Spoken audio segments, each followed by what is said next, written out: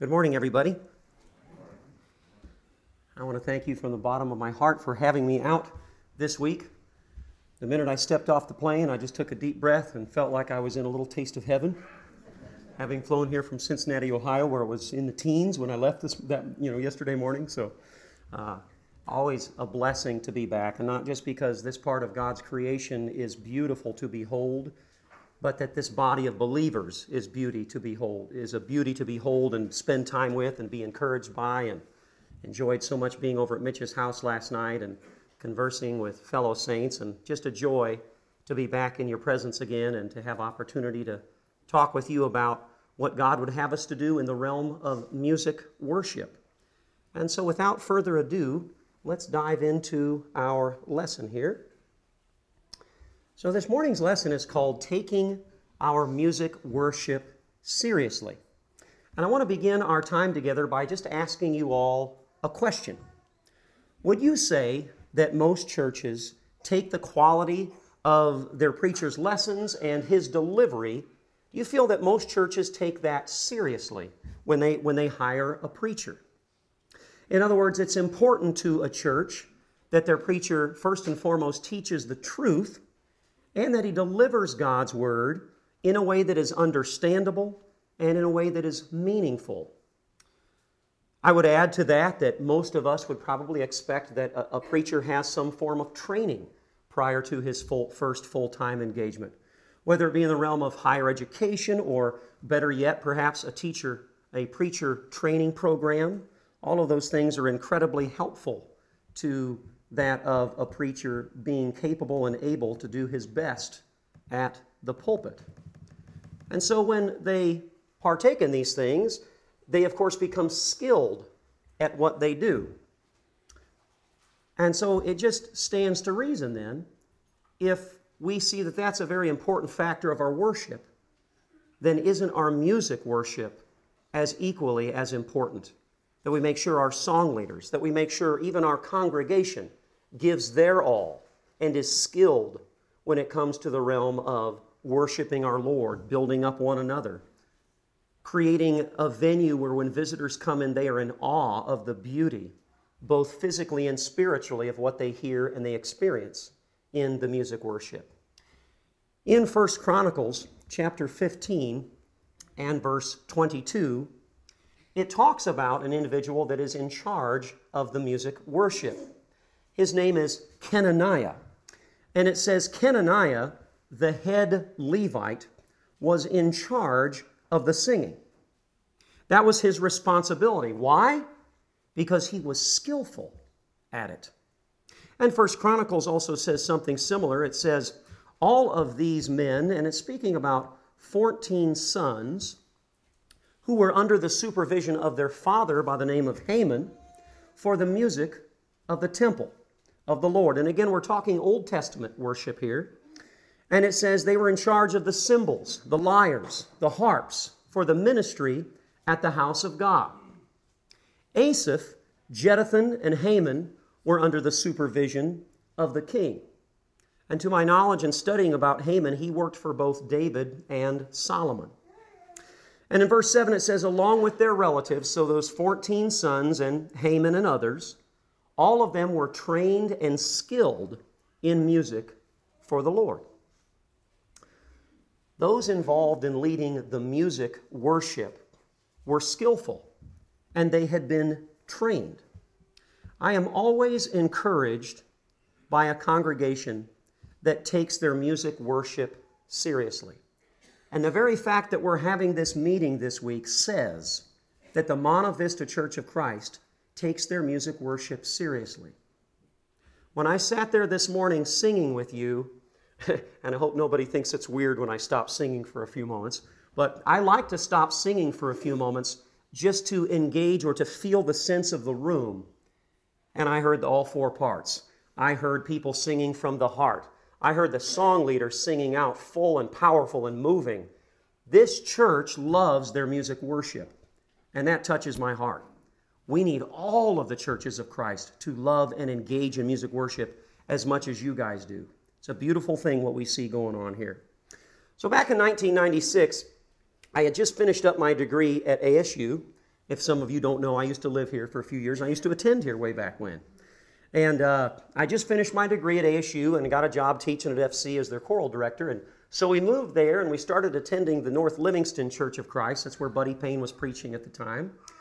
And there was a gentleman in the back. He always stood at the back trying to engage visitors and get to know them, reach out to them, make a connection with them. And I always, I thought that was a very honorable thing that he did, that he was very evangelistic and just wanted to make sure he made people feel welcome. And so he came up to me one day and he said, "Hey, Scott, I want to ask you a question." He said, "So you see me standing back here welcoming visitors and stuff and talking to them as they're leaving the worship service." He said, I always try to ask them, was there anything in the service that you thought was really engaging, something that really touched you, something that was special?" And he said, "What do you think they respond with when I ask them that question?" And, I just very quickly said, "Well, maybe a great sermon, a good message." And he goes, "There's a handful that mentioned that they loved the lesson today." But he said most of them, the majority of them, immediately look at me and shake their head and they say, "That singing was awesome. I've never heard anything like that in other churches I go to." They say, "Other churches I go to, the organ drowns everybody out, or the praise band, it's like a separate entity. They're up praising God their way, and we're cut off because nobody can hear us trying to sing because we're competing with all of this amplified sound. But we come here, you can hear the words, you can sense and feel the people's hearts. We love the good old-fashioned, just straight-up a cappella singing." And he said there were multiple times where visitors would come back expressly for that purpose to experience that again. That's what drew them in. That's what they loved most about this service. So I'm going to tell you this, and I'll tell you this again later on. Don't ever feel bad or think we can't compete in a sense, and I use that word very loosely, but with these large praise bands, with these big, Christian rock bands of sorts, we can compete with them because the way God designed music is the most beautiful. In my humble opinion, and I believe it's, of course, what the Bible teaches, but a cappella music is gorgeous. It is beautiful, and it's not buried by instrumentation. It's clear, crystal clear, and the wording is so much easier to understand, and that's such a crucial part of hymns, is hearing what's being said, because those words are spiritual.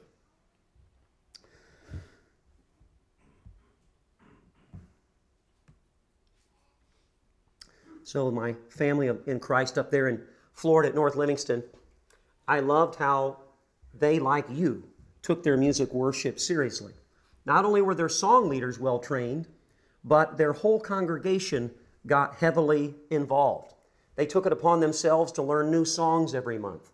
They'd come in, they'd sit down, they'd work through the parts, they'd have, a few strong basses that could really help others learn that part by ear, if not by sight with the music in front of them as well, and altos and tenors and sopranos alike. So it was the whole package. And again, I believe that if we are to portray the beauty of the entire song, we ought to learn all those four parts. It's what the composer intended. Those harmonies are gorgeous. The melody's beautiful too. But I think it's very important that churches engage the entire piece. I'm not saying in any way, shape, or form that it's sinful to sing, monophonic and just the melody by itself, but it's all the more gorgeous when those harmonies are balanced with the melody.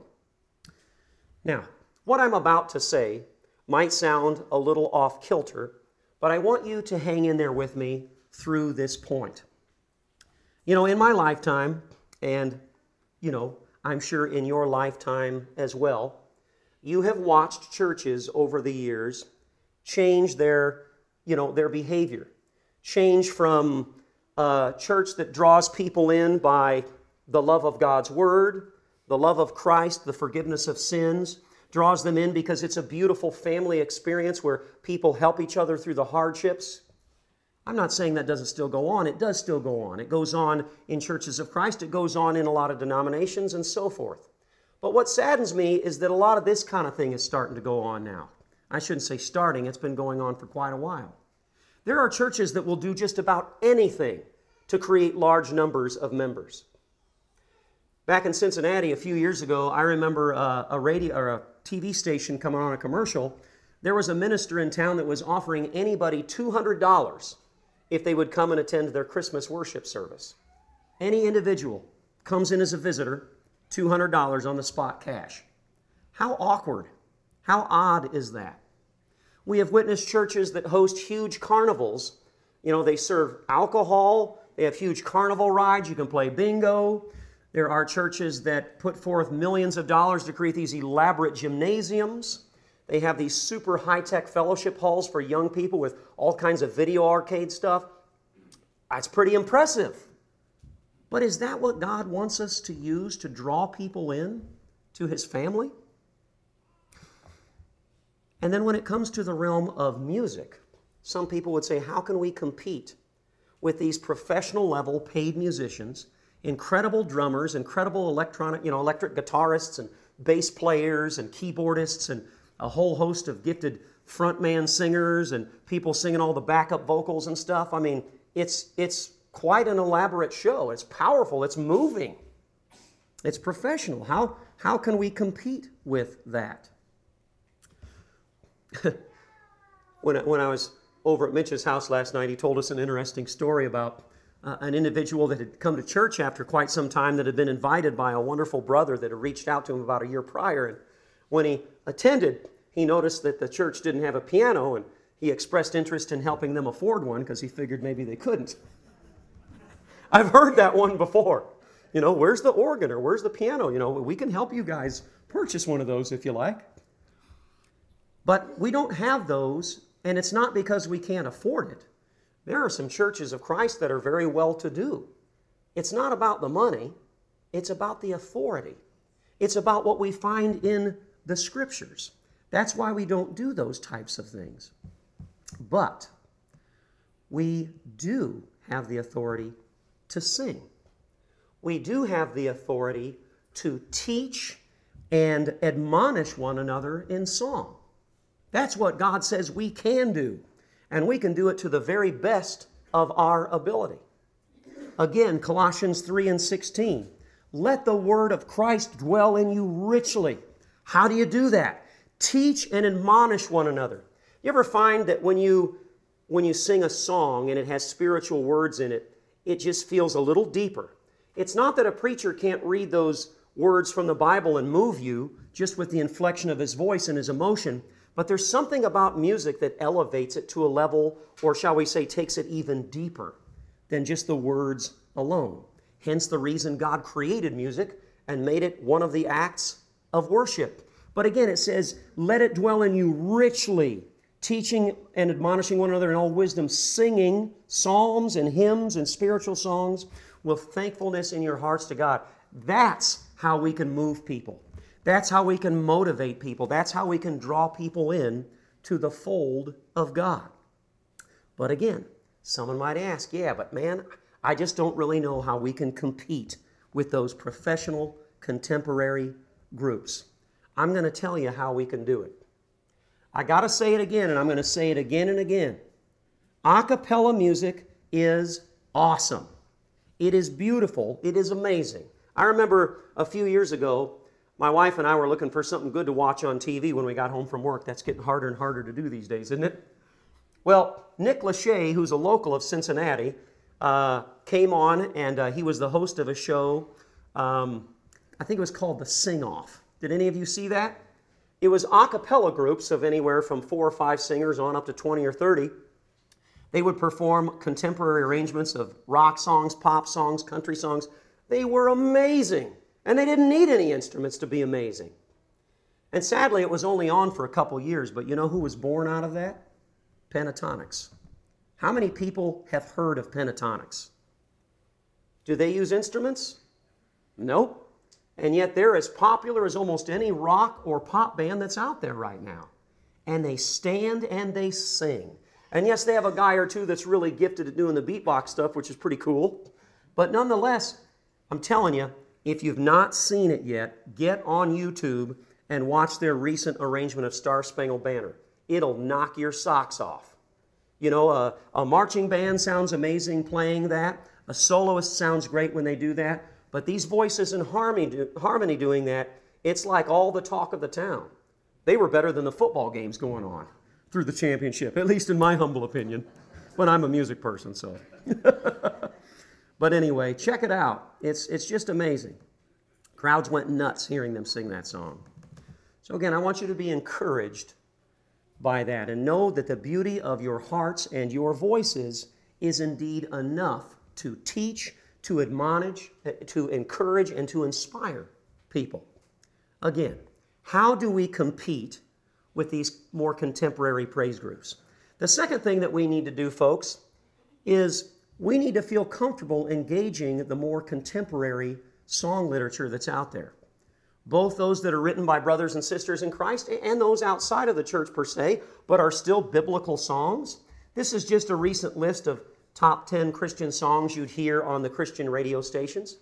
And I have witnessed brothers and sisters who are gifted composers and arrangers taking pieces like these and converting them into 4-part harmony a cappella pieces, and they sound great. And many times you see, like in some of the Christian camps for kids, they engage these kind of songs, and the kids come home singing them and loving them and wishing that they could sing those in church. Now, you and I both know, we witness in, again, the denominational world all around us, we're seeing the sad story of congregations feeling like they have to offer a service for the older people and then separate a service for the younger people. The older people get to do all the old hymns and stuff they like, and the younger people get to do the more contemporary stuff they like. I don't think that's right. I believe we should be together as a family, every age. And we have the decency and humility and love and care and concern for one another that we do a collaboration of both. We got oldies but goodies hymns going on for the older generation that loves those and grew up with them. And we've got the more contemporary stuff going on for the young kids that have learned those at camps and stuff, and they love those. And we do a variety of both so that all can feel a sense of encouragement, engaging in a song that they love and is near and dear to their heart. That just makes sense. That's what we ought to do. So we need to be willing to participate in, all the different types of music. And yes, engage this contemporary stuff. And I'm going to say this too, and I don't see this as a big issue here, but I do see this in a lot of churches. Another thing that I think is crucial is that we as a congregation also are willing to learn these new songs, and not only learn the new song's melody, but learn the new song's parts. It's easy to sing the melody. You hear a person sing it once or twice and it locks in and you've got it. Some people are like, that's enough. I don't need to contribute any more than that. Yes, you do. In my humble opinion, and that's all it is, take it for what it's worth. But the composer took the time to write those parts. They are beautifully sung. And if you have a lower male's voice, maybe you're not the strongest musician, that's okay. There almost always is at least one strong bass in a church. Sit next to him. Learn that part. Altos, same story. Tenors, same story.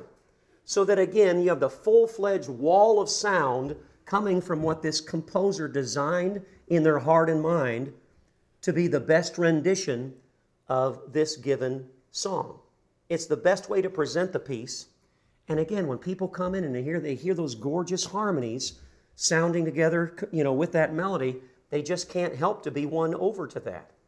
I don't like the word tool, but it is a marvelous tool to engage people and make them feel a deep sense of worship when they're in a congregation that experiences and practices that kind of singing.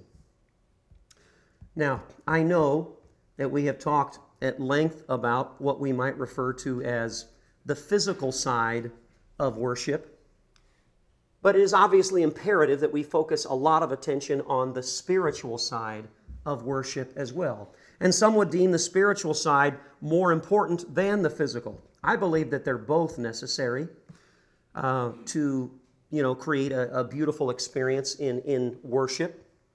But we need to focus a lot of attention on the spiritual because people sense that when they come in the room. If you ever go to a live show, and this isn't exactly the same thing, but those of you that like theater and that you go to a Broadway musical or you go to an opera or a theatrical performance or something like that, the performers will always tell you, man, the audience was great tonight. And when they say the audience was great tonight, what they're saying is there was like an aura in the room. They were paying attention to what we were doing by their clapping and applauding and laughing and saying, yeah, it empowered us to feel all the more to really emotionally get into our role, our character, our song. When visitors come in here and they see you closing your eyes, I'm not saying there's a specific way to show your emotions, but when they see your facial expressions, your body language, when they see you really honing in on those words, when they see you really trying to sing with all of your heart, that means something to them. They sense that. They feel that. They start getting those chills up and down the spine. The hairs start to stand up. And they're like, I love this. These people love the Lord. I can feel it. That's the kind of people we need to be. Don't be afraid to emote. I think sometimes people think that's awkward or weird because they're very logically minded. They're kind of like Data on Star Trek. They have a hard time engaging that side of themselves. Let loose. Let loose and engage that emotional side. And you will touch people's hearts. We need both sides, don't we? God designed us with both emotion and logic. It needs to be balanced. That's why Paul talked about singing, with the spirit and singing with the mind. And I know in context that has a more focus, but nonetheless, that's the way we've got to be. We've got to have that balance. The beauty of our singing is, unlike most other acts of worship, singing is something we are all very physically and emotionally and spiritually engaged in together. When the preacher gets up to preach, he preaches. He's very active. We are partially active. Obviously, we are listening. When someone gets up to lead a prayer, yes, we are listening, we are engaging, but again, the prayer leader is the most active. Probably the most akin to singing is maybe the Lord's Supper, because everybody is doing a physical act, taking in the emblems, thinking about why they're doing it, and so forth. But singing is so consistently physically active for everybody. Everybody plays a vital role in the singing. I conduct a lot of choirs, and I can't tell you how many times a choir member says, hey, I got this going on. I'm not going to be at practice tonight, but you don't really need me. I don't really help out that much. I'm like, yes, you do, because if 3 or 4 of you leave, I hear a big hole in the group. We all play our part when we sing, and so we all need to be active. And that brings up another point. There are some people that say, I can't match pitch very well, so I just don't sing at all. I don't see anywhere in the Bible where it says if you can't match pitch, you don't need to sing. Do you? I've not read that anywhere. So you don't all have to sound like Pavarotti. But what you can do, and again, maybe it's just you're afraid that when you're singing off pitch, you're going to get people's attention, this and that. Just sing in an area vocally where you maybe feel comfortable, like maybe a little on the lower side per se, doesn't matter. But sing. Read those words, get into it.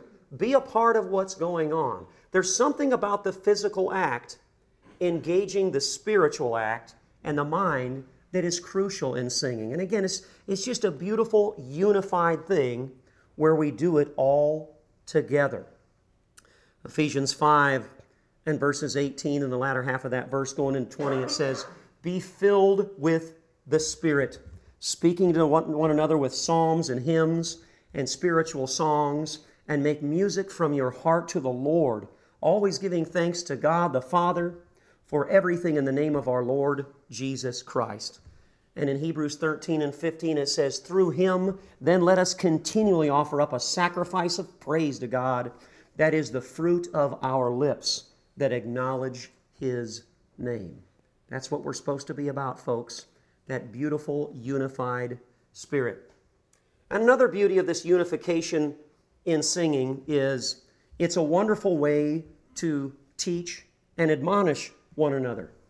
And when I talk about teaching, think about your children, songs they've learned. Think about songs you learned growing up as a teaching tool. How many of you have the books of the Bible memorized because of a song you were taught in Bible school back in the day? You can go back to that song, and you still do, don't you?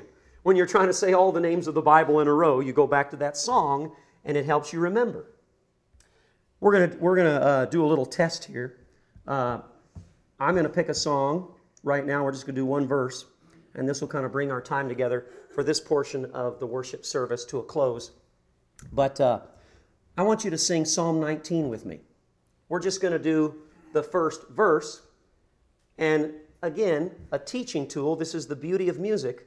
that because of this song, you probably have this passage of Scripture now memorized. And I love that about Scripture, that it does that for us. So again, let's take a look at Psalm 19. Just the first verse. You ready? Here we go. Let's see who remembers it, but don't look at any music. Don't pick up your hymnals. And here we sing. The law of the Lord is perfect, converting the soul. The testimony of the Lord is sure, making wise the simple. More to be desired are they than gold, yea, than much fine gold. Sweeter also than honey, and the honeycomb.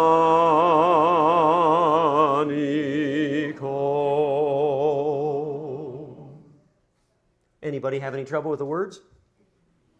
Isn't that beautiful? How music engages that deeper part of us and allows us to learn. So again, a wonderful, wonderful tool to draw people in, to help them draw closer to the Lord. Music worship is incredibly important, and I appreciate you for taking it seriously. Would you bow with me in prayer at this time? Father, we want to thank you for music. It is such a beautiful, beautiful part of the Christian experience. It reaches incredibly deep into our realm of emotions and helps us to really engage a depth of love for you, almost like nothing else. We pray, dear Father, that just like we practice devotionals in the morning by reading scriptures and we pray to you, that we would also make the practice, Lord, of listening to sacred music, of singing along with it each day, because it too is a beautiful and powerful element to draw closer to you. And Father, your spiritual music is so amazing that many times when we listen to it, when we sing it, committing sin is the furthest thing from our mind, because engaging the Spirit in song is so incredibly spiritual. And we need to be a part of that every day, Lord. And we pray, Father, that we use the power of music in our lives to take on the temptation of the devil and to draw closer to you every day. Father, thank you so much for this time that we've been together. I pray that everyone here has been uplifted and encouraged and given motivation to want to take this part of worship more seriously. We love you, Lord, and we pray you watch over us and bless all that we do. It's in Jesus' name we pray. I believe at this time you all do offer an invitation. It could be that there's someone here that has not yet obeyed the gospel of Jesus Christ. Let me tell you, as a person that lived a very worldly life up until his early 20s, there is no better way to live than in Christ Jesus. Everything that happened after I obeyed the gospel of Jesus Christ, everything in my life improved. Relationships with people improved. My work ethic improved. My career improved. Everything you do just gets better when God is on your side. And you feel that sense of inner peace too, that even when things do go wrong, because they do for all of us, there is a peace in you that surpasses all understanding, because you know that no matter what happens in the end, even if your life comes to an end, you know that there's a better life beyond. Because you've been immersed in that watery grave, you have been born again. It is a beautiful thing to be in the Lord. We would encourage anybody at this time that has not yet been immersed in that watery grave for the remission of their sins to come forward and let your need be known. Maybe you're a brother or sister in Christ and you've just been struggling with your faith, and you could really use the prayers of this family to get back on that narrow path again. If this body of believers can assist you in any way, why don't you come forward and let us know your needs as we stand and sing.